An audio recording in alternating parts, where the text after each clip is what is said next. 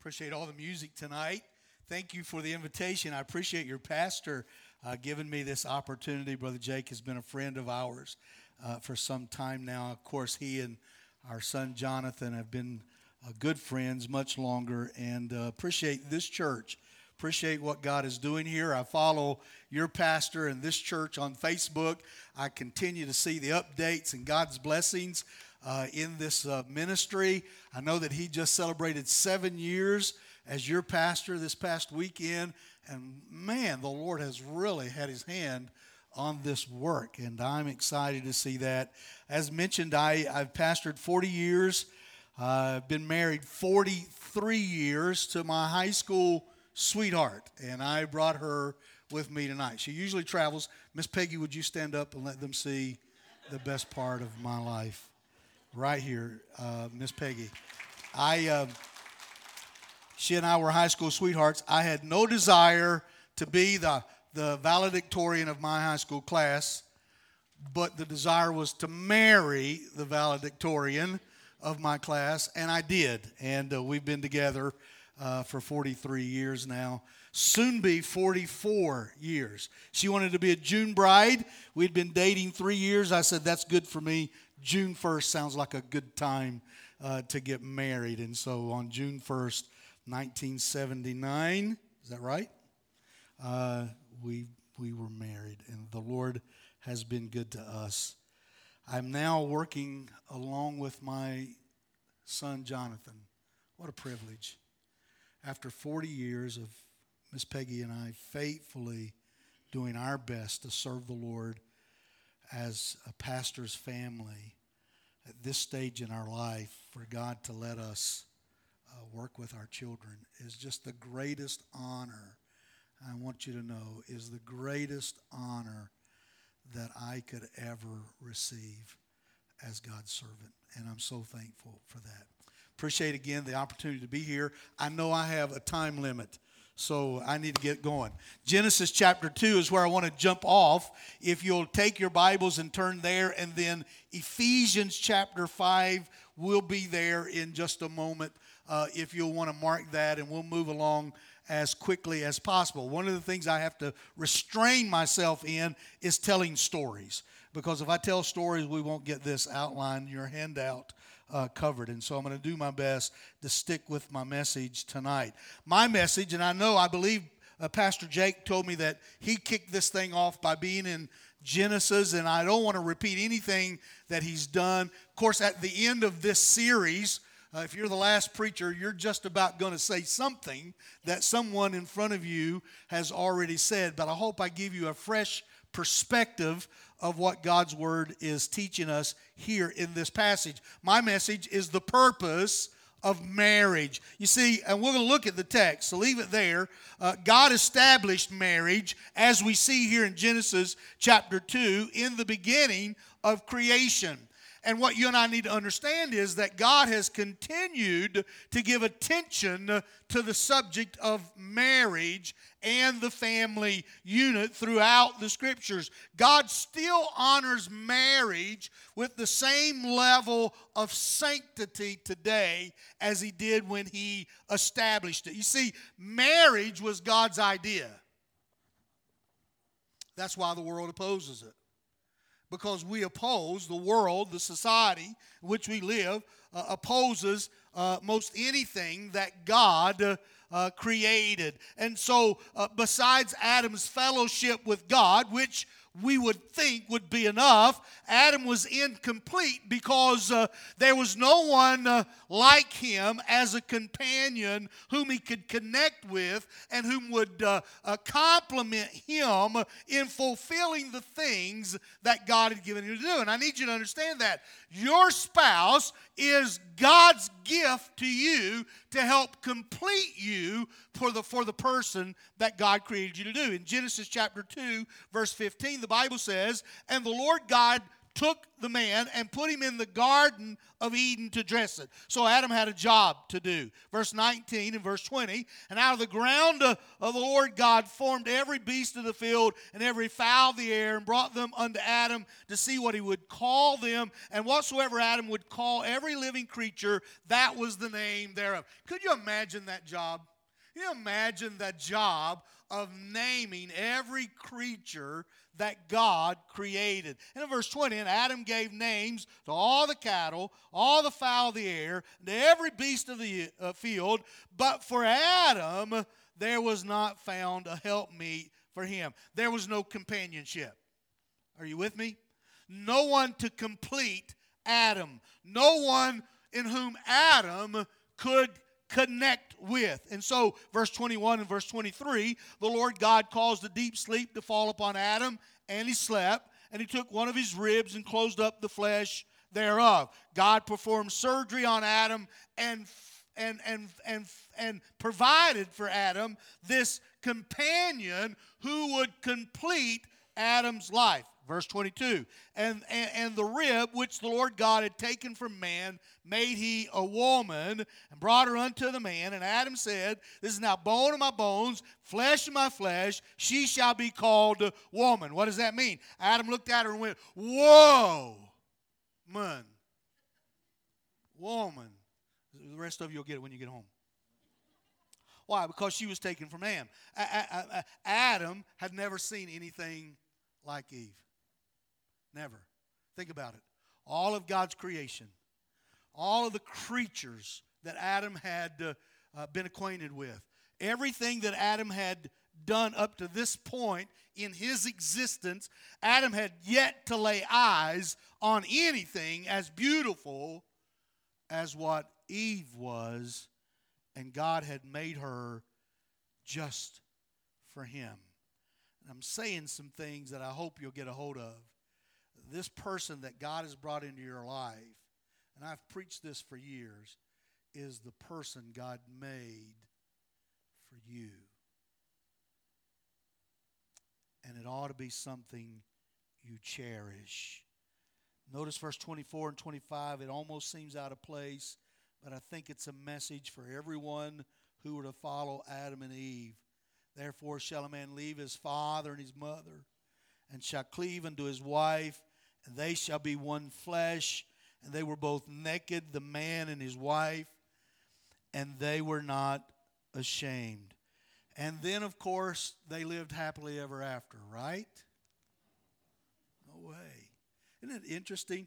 We look at the wedding photos, and they look like happy ever after. Do they not? Because we're set up for that. I mean, we pose for that. We get those idea pictures, looking at the ring or somebody pushing cake in your face, and you just know, right there's the problem. It's not going to start good. It starts out happy, doesn't it? The honeymoon period. But then selfishness,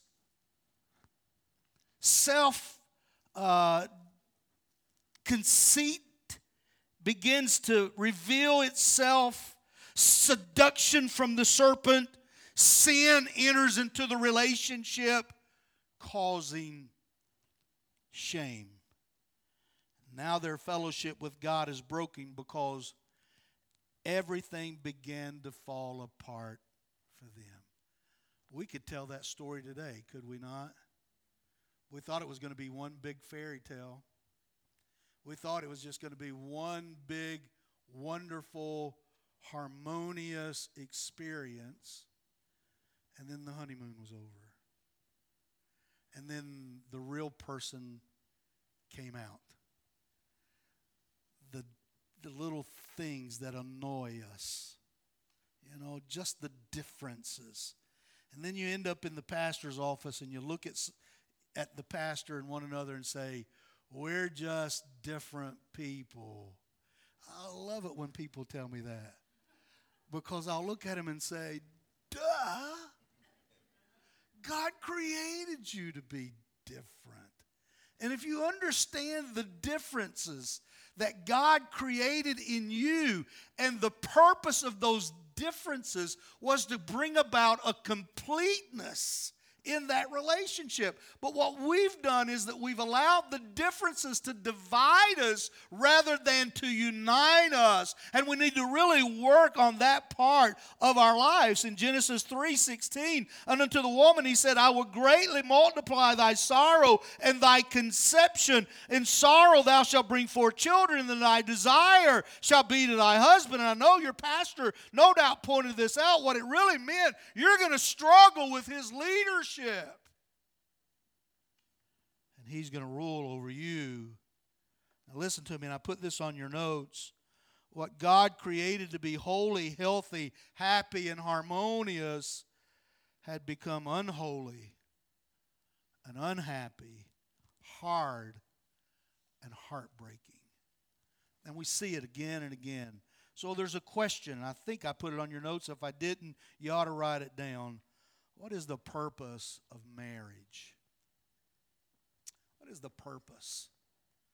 Well, you can come up with all kinds of answers. It depends on who you're talking to.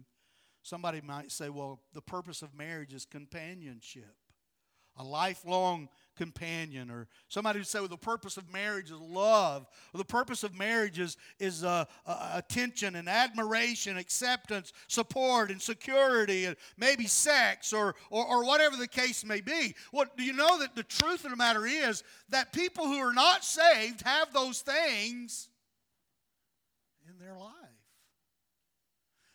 Truth of the matter is, people who live together out of wedlock have those things in their life. So those things within themselves are not the purpose of marriage. See, these things are true no matter where you are in life. So what is God's purpose? I give you a biblical definition, I think. A biblical marriage is the blending of two lives in the deepest possible way into a new unit that meets the need of an individual and that serves the purpose of God at the highest level. I mentioned I married my high school sweetheart, and we've been married nearly 44 years. And I'd like to get up here and tell you, Miss Peggy and I have never had any issues in our marriage. That would be a lie. That's why she's here. I can't lie. No. Well, we've had our struggles. We've been in the ministry. We were married 3 years, and I went into the ministry after that. She married a coal miner. I'm from West Virginia. I'm a hillbilly.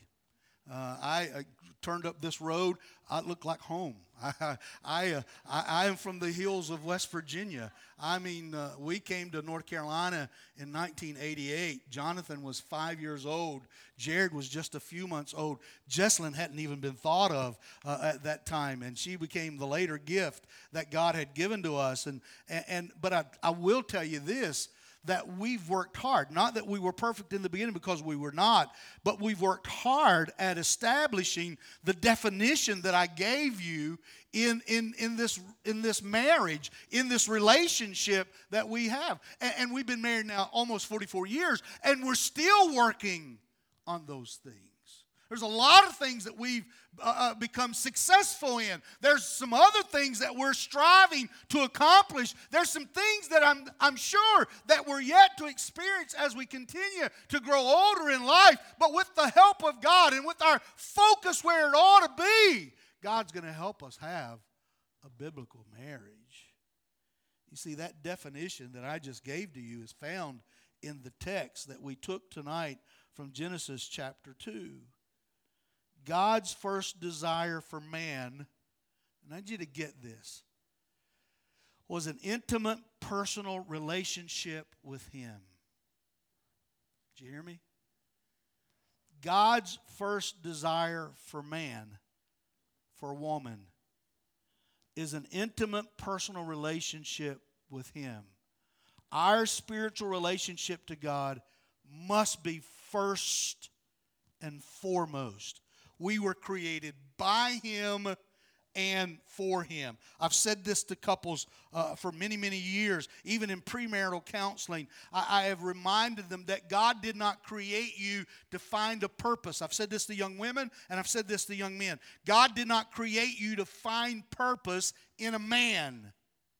Said that to my daughter the whole time she was growing up in our home. God didn't create you to find purpose in a man. And I said to my boys, God didn't create you to find purpose in a woman. If God gives you a good husband, if God gives you a good wife, those are gifts from God. And you ought to enjoy them because God has brought that gift into your life. But God created you and God created me to find purpose in Him. You see, Adam had a relationship with God long before Eve ever came into the picture. God's answer to man's human need was a woman, a completer, a helpmeet, face-to-face companionship, oneness, and unity. 3 quick points. What time is it? Where's that clock? There it is. All right. I do not want people coming after me. I fight this same battle at Laurel. Oneness. Spiritual oneness. So what do you mean, Pastor? The union that God designed for a man and a woman cannot be fulfilled without a spiritual commitment to God first. Please hear me. I think it's so important. I counsel on a regular basis. A lot of my ministry, I know some pastors don't enjoy counseling. It just seemed to be one of those things that God had given me a desire for, a desire to develop in my own life, a desire to help other people in the ministries where we were. But I am a firm believer that God designed us to find purpose in Him. And if we're going to have spiritual oneness in our marriage, then we first must have a spiritual commitment to God. In Genesis 2:22, the Lord God brought her unto the man. The Lord was at the center of that relationship. I think that's what you and I must make sure that we're doing in our marriages is that Christ is the center of our marriage. That everything in our marriage, everything in our home, everything in our life evolves around the center of our life, and that is Jesus Christ. We must be willing to become humble and be submissive to Christ. That's the foundation of our spiritual relationship with the Lord. Now listen, marriage in itself does not guarantee unity because we are different. God made Adam from the dust of the ground. He made Eve from the rib of Adam, and they are two different people. They obviously didn't look the same. They obviously didn't have the same human parts or emotions or whatever else. But there can be diversity and still be unity. There's a difference in personalities, but personality differences are not meant, again, to divide us. They're meant to strengthen our relationships. I was never going to be the valedictorian. I played ball. I didn't care about those things. I cared about other things. Miss Peggy has made up that difference in my life. She's been my foundation. She's been my number one supporter. Ask her, unless she's lying to me, I've never preached a bad sermon for her. Because I'll ask her tonight when we leave and get in the car and try to get out of here. I'll say, how you think it went tonight? And 9 times out of 10, she'll either say, you were a little hard, but good, or she'll just say, I thought it was good. That's just my supporter. She's my encourager. She understands admiration. I try to understand attention and acceptance, and she understands admiration. And we'll see that again in this passage. Ephesians chapter 5, verse 21, submitting yourselves one to another in the fear of God. That's it. It's interesting, isn't it? If you go to Ephesians chapter 5, we're going to get there in a minute. God begins to talk about our relationship to Him and to our spouse. And He begins, verse 21, submitting yourselves one to another in the fear of God. Even in a Christian home, there's going to be struggles. I want to tell you what, when you got two people who are trying to honor and please the Lord, you're going to find a whole lot more help in that relationship than you would otherwise. Unity starts with God. Unity starts with God. Adam and Eve found their joy in purpose in God. The goal of marriage is oneness. You say, Pastor, how do we get there? It begins as we develop our relationship with God. So here's some questions. If you have room on that page to write some of these down, what is my walk with God like? Am I spending time with God in His Word? I get up every morning. I'm an early morning person. I get up early between 4, 4:30, 5. Somewhere in there's neighborhoods. I spend the first hour of my day in the Word of God.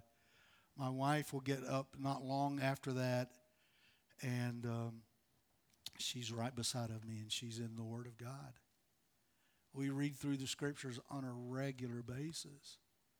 We take it serious. We talk about it. We develop our life to the Lord and to one another. So what's my walk with God like? Number 2, do I spend time with Him daily? Am I walking with Him? Am I fellowshipping with Him? Am I seeking to please God in my heart and in my life? Do I love Him more than I love myself? So what makes a Christian home?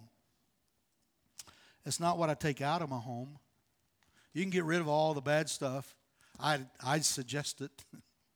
I think you can get rid of the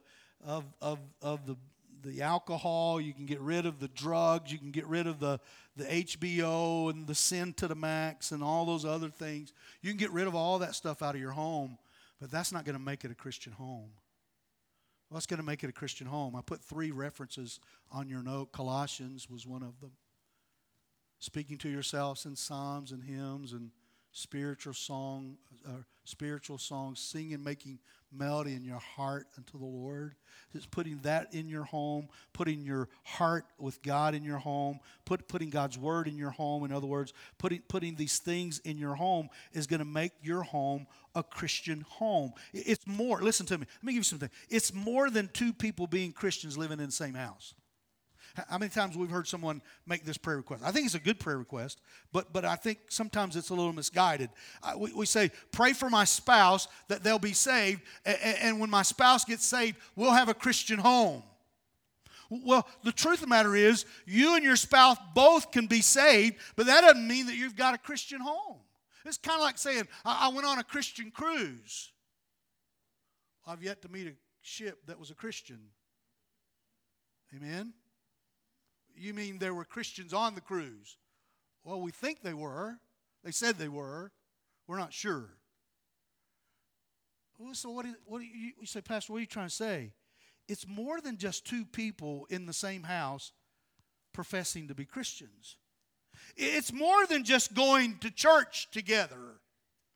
I think it goes a little deeper than that. Those things are important. I'm not trying to minimize them at all. But it's spending time developing my walk with God. It's praying with my spouse and my children and our family. How many times do you and your spouse take hands, hold hands, look together, embrace one another, and pray and talk with God? If it's only when you eat, Lord, bless this food and thank you for the day. Amen. That's not a lot of praying together.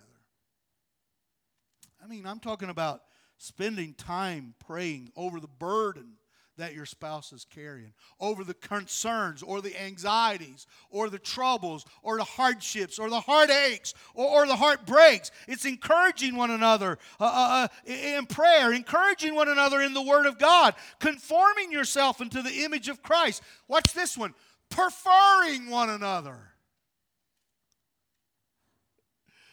You say, well, Pastor, I do. I go to work every day. I provide a living for our family. There's more to it than that, bub. There's more to it. It's providing the emotional, spiritual, physical, financial well-being of your spouse. It's preferring. Paul teaches us to prefer one another. Less judgment, more acceptance, more kindness. You know, I've learned it just doesn't cost anything to be kind. Just be kind, sweet. Practice the fruit of the Spirit. Love, joy, peace, long-suffering, gentleness, goodness, faith, meekness, temperance. 9. Fruit, characteristics, virtue of the Spirit. Practice Christ-like love. What we find in 1 Corinthians 13, verse 4 through verse 7. Patience, kindness, endurance, long-suffering. Let your love, your relationship to God determine your attitude and action toward your spouse. Number 2, sincere love. Let's go to Ephesians chapter 5 real quick. Paul talks a little bit about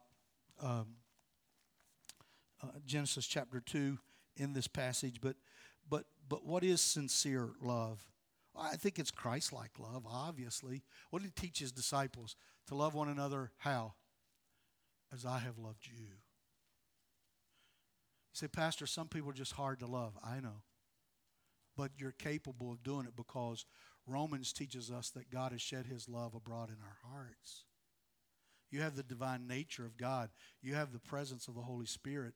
You have the love of God within you. You just need to exercise this love. For men, listen to me, it's sacrificial love. Ephesians 5:25, husbands, love your wives as Christ also loved the church. And I say to guys, when I'm using this verse, tell me how much Jesus loved the church. And gave himself for it. When you understand just how deep Christ loves the church, then men, you and I will understand how deep our love for our spouse, our wife, is to be. It's a sanctifying love. Verse 26 through verse 28, Christ takes the responsibility. And men, we're to take the responsibility. If my wife is unhappy, that's my responsibility. My responsibility is to find out why she's unhappy. If my wife is concerned or anxious, it's my responsibility to find out why. Well, isn't that who Christ is? Hey, there's a book we gave away at our marriage retreat this year called A Gospel-Centered Marriage. Chapter 5 of that book, the authors was a husband and wife team. The husband was writing this section of the book, and he said, God never commanded, and I thought this is right around these passages. He said, God never commanded, yes, the husband is never told to command his wife to be beautiful. God never commanded the church to be beautiful. God made the church beautiful. You see, we have all these expectations, of all these demands. I'll be happy if you do A, B, C.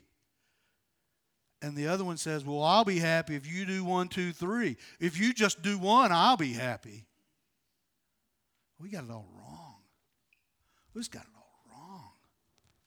If we're going to learn to love like Christ loved, then we're going to have to love with a sacrificial love, a sanctifying love. Thirdly, a securing love. Verse 29 and 30, it protects, it provides, it secures. A separated love. It quotes Genesis chapter 2. For this cause shall a man leave his father and mother. It's a spiritual love. It looks like the love that Christ, verse 32, it looks like the love that Christ has for the church. It's a sacred love. Verse 33, because no one ever hurts his own self. In fact, Paul goes on to say, nevertheless, let every one of you in particular so love his wife, even as himself, and the wife see that she reverence her husband. You begin to do a little Greek search on that. And what it means is to pay homage. It means to revere. It means to say, oh, hell. Now, she might say that, but not mean it like I just meant it. I understand. Jonathan told me to behave before I came. So we've talked about the men. What about the wife? Does the God tell the wife to love the husbands? It sure does. She's to make loving her husband a priority. Titus chapter 2. You guys put that on the screen. Is it already up there for us? Titus chapter 2, beginning at verse 4. We'll read verse 4 and verse 5. Paul said that they, the older women, may teach the young women to be sober. Stop. Here's what it means. Godly and mature. If we ever need a class in our churches today, and I think we're missing this, maybe there's too much pride for somebody to sit under the teaching of another lady, a dear saint of God who's been around a while. But if there's ever a class that's needed in our churches today, it's the older women teaching the younger women. And they teach them to be sober, godly, mature, to love their husbands. It means continuously and unconditionally. To love their children. Verse 5, to be discreet, self-controlled, chaste, innocent, modest, perfect, chaste, clean, pure, keepers at home, good, obedient. I was doing a wedding one time, and a little girl looked up at me. She said, do not put obedient in my wedding vows. I looked at him and I thought, you got problems. That wasn't mine idea. You know? Your husband didn't pay God off to put that in there. That was God's idea. Hey, guys, she won't have a hard time being submissive to your leadership if you'll learn how to love her like Jesus loves her.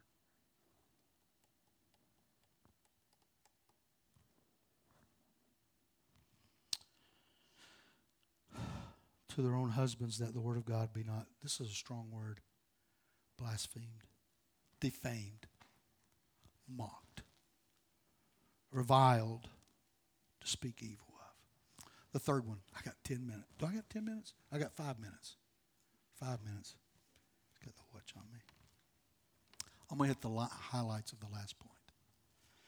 Sexual purity. I told Matt I would behave. I wouldn't say anything I shouldn't say. Verse 24 of Genesis 2. Therefore shall a man leave his father and mother and shall cleave unto his wife, and they shall be one flesh. It implies oneness in a spiritual and permanent union, but it also implies the sexual completeness of that relationship. One man, one woman. God created it for a man and a woman in marriage. In marriage. Hebrews 13:4. Marriage is honorable and all, and the bed is undefiled. But whoremongers and adulterers God will judge. It's not a subject that we deal with much in our churches, and maybe the reason we're having so much conflict is because we're not dealing with this area that God gives much attention to. So in God's eyes, marriage is honorable. It may no longer be honorable in our society, but it's still honorable with God. In Proverbs 18, verse 22, whoso findeth a wife findeth a good thing and obtaineth favor of the Lord. It was God's idea. I mean, sexual impurity is a sin against God. It's a sin against your spouse. It's a sin against yourself. 1 Corinthians 6:18, flee fornication. It's the Greek word porneia. This is the same word pornography, sexual sin. Every sin that a man doeth is without the body, but he that committeth fornication sinneth against his own body. It's there in the Word of God. You say, well, if it's me, then I'm not hurting anybody but me. That's just not true. You're hurting those who love you. But more importantly, you're sinning against this temple that God has created for you. In that same chapter, verse 19 and 20, what? Know ye not that your body is the temple of the Holy Ghost, which is in you, which you have of God, and you're not your own? You're bought with a price, therefore glorify God in your body and in your spirit, which are God's. So if I'm mistreating this temple that God has given me, then I'm sinning against God. Let me get to the last of this. Time just won't wait on me. It's a deep-rooted commitment. It's the closest, most cherished companion in your life should be your spouse. Miss Peggy and I we're in what you call the empty nest. Our 3 children are adults, have children of their own. We have 7 grandchildren whom we love. I just can't express it. It would be great if grandkids came along first. And I know that's an oxymoron. But we just love them. We love them when they come. We love them when they stay. We love it when they leave. We love it. I'm good with the empty nest. We were married 3 years before Jonathan showed up. I'm good with it. I like it. If I want to run around my boxers, it's my nest to run around in. Amen? We're good. But you know what? When we were raising our children, we were involved in their lives. We were involved in their school. We were involved in their sports. We were involved in everything that they did. But we never stopped being involved with one another. And that's why we still hang out together now. I finish.